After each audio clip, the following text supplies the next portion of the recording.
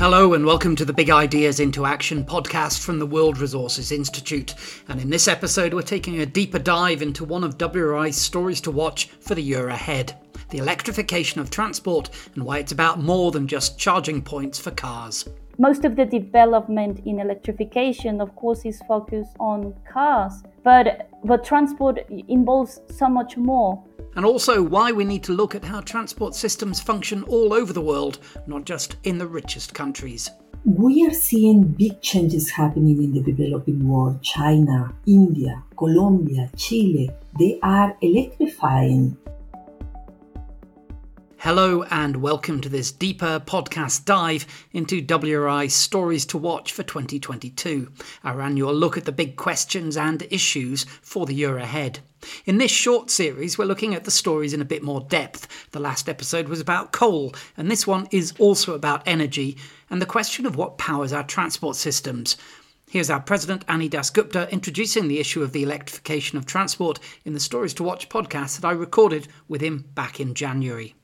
We are scratching the surface of electric mobility. It's at 1% of our fleet. How do we get to 30% of our fleet? How do we get to 90% of our fleet? So we need to accelerate it. That's the point you were making about infrastructure, charging station, getting it out there, making sure countries have policies. But we also need to reduce the number of people who use cars. Many more people are coming to middle class in India, China, Sub-Saharan Africa. Everyone wants cars. So we need to change our aspiration there, which is hard, I think.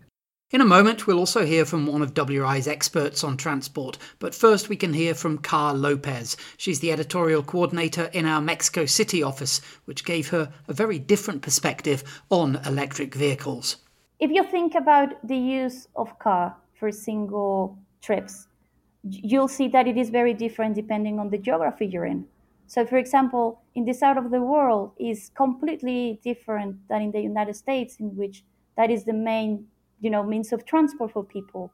In geographies such as Latin America, Mexico included, and in Africa, and in South Asia, actually people make a broader use of public transport systems and of cycling and walking. So what we brought to the table was how the approach to the urbanized transport was very region specific, really, and how what we aim to do changes depending on the region that we're talking to. And in places like Europe and the United States, people think of Teslas, people think of places like the Netherlands or Norway, where there's very, very advanced infrastructure for charging domestic car use, if nothing else. How much does it vary from there to where you are? What's the kind of system-wide look from Mexico City?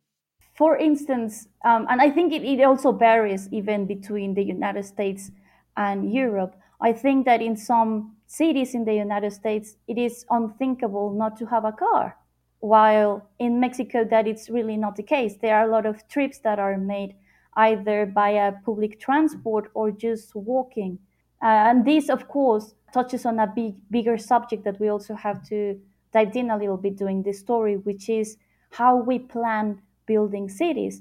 So answering your question, I think that what we see more in the United States and Europe is that sometimes cities are built around cars and they are not built thinking that people move in different ways. Of course, the electrification of the transport sector has started in Latin America and in Mexico, but it is very different in terms of the reach and the scope. There are not that many people that are able to afford an electric car, and the advancement in infrastructure for charging, it's also not very developed. But that has to do also, as I was saying, with the way people move. So in Latin America, for example, in countries like Chile, Colombia, and Mexico, the emphasis is on public transport. And looking back at your time putting together this Stories to Watch issue on, the future of electric vehicles and electric transportation, was there anything that you learned that particularly surprised you? Yeah, actually, many things. When you are part of this team, it's doing a research very in depth. So I was for weeks sometimes reading just about batteries, for example, and the advancements in batteries and in charging installations were something that was new to me. So, for example, I've learned that we are already facing very big challenges in that front, because I think that in 2020, for example, Europe couldn't meet the demand that they had on terms of electric batteries because they didn't have enough resources or capacity. So this is a problem that is just gonna get worse. And it was also very interesting to see, for me, for example, that land transport, it is by a lot the largest source of emissions compared to, for example, aviation or shipping. I had the idea before that aviation was a lot more intensive in that sense.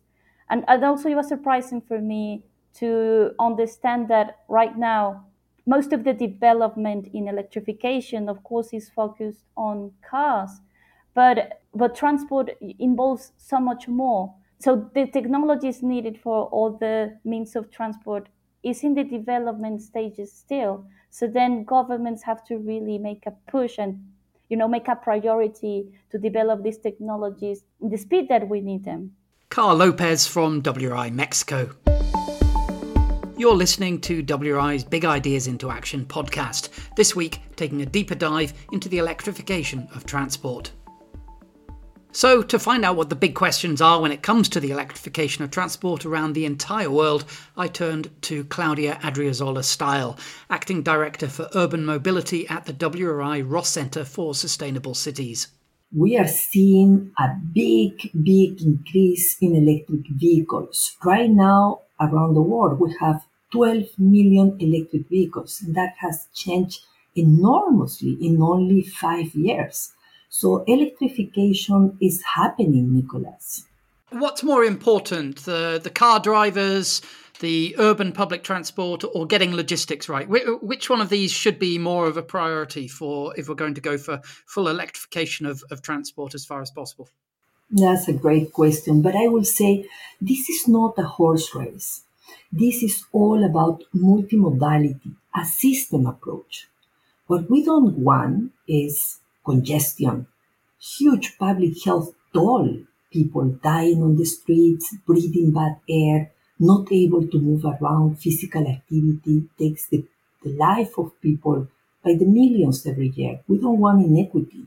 So what we want is mobility that provides everyone with a fair chance to access economic opportunities, less impact on public health, or even positive impacts on public health. For example, when you bike. So I would say every piece is important. We do need to transition from internal combustion engine vehicles to electric vehicles. It is absolutely important. But the timeline that we have right now, Nicholas, is only 10 years. By 2030, we really need to reduce our carbon emissions that are coming from transport 90%. And that means that electric vehicles are a very important piece, but it's not going to take us where we need to be. We also need to work on mass transportation, walking and cycling, and of course, land use policies. And where can we look to see the biggest potential impact of the electrification of transport systems? Well, let's take a look at what we have right now. We need to transition from internal combustion engine vehicles to electric vehicles. But we also need to reduce the use of vehicles around 4 to 14%. This is managed demand. If we don't do it, CO2 emissions that in 2019 were 8 gigatons will be 18 gigatons in 2050. For the transport sector to aim to net zero, it needs to reduce from 12 gigatons in 2020 to 5.5 gigatons in 2030 to 0.7 gigatons in 2050. That is, as I said, a 90% reduction. Mass transportation, electric bicycles are two important pieces, for example, that we can put at front as we move into electrification. But every country and every context varies. And so when we see countries like the United States or many countries in Europe that have a very high motorization rate, the United States is 800 vehicles per 1,000 people. You see countries in Africa like Ethiopia, they have 8 vehicles per 1,000 people. So we have to think about the priorities in different contexts. The United States needs to have a very aggressive electrification policy. But as Secretary Buttigieg has said, they also need to have mass transportation. They need to double mass transportation and make walking and cycling a possibility in the United States. You mentioned Ethiopia then. Obviously, it's fantastic to have all of these intentions and see the potential for the electrification of transport in different places.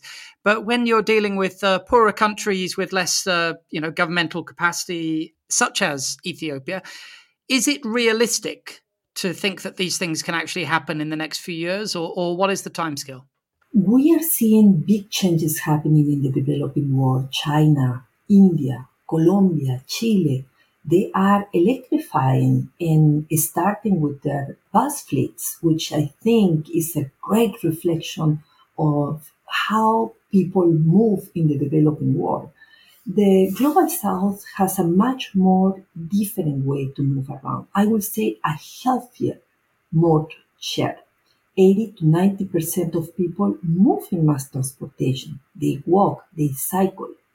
So that they are choosing electrification, especially of their buses, is very appropriate.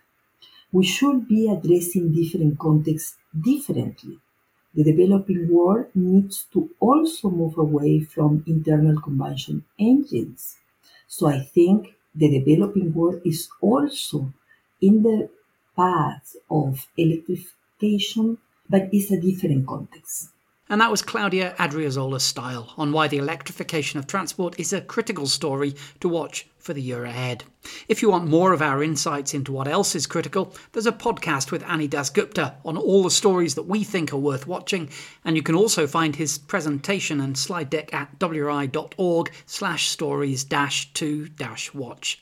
And the podcasts are also there at wri.org/podcasts, or you can find us on Apple Podcasts, Spotify, or any other podcast app. I'm Nicholas Walton. Goodbye for now.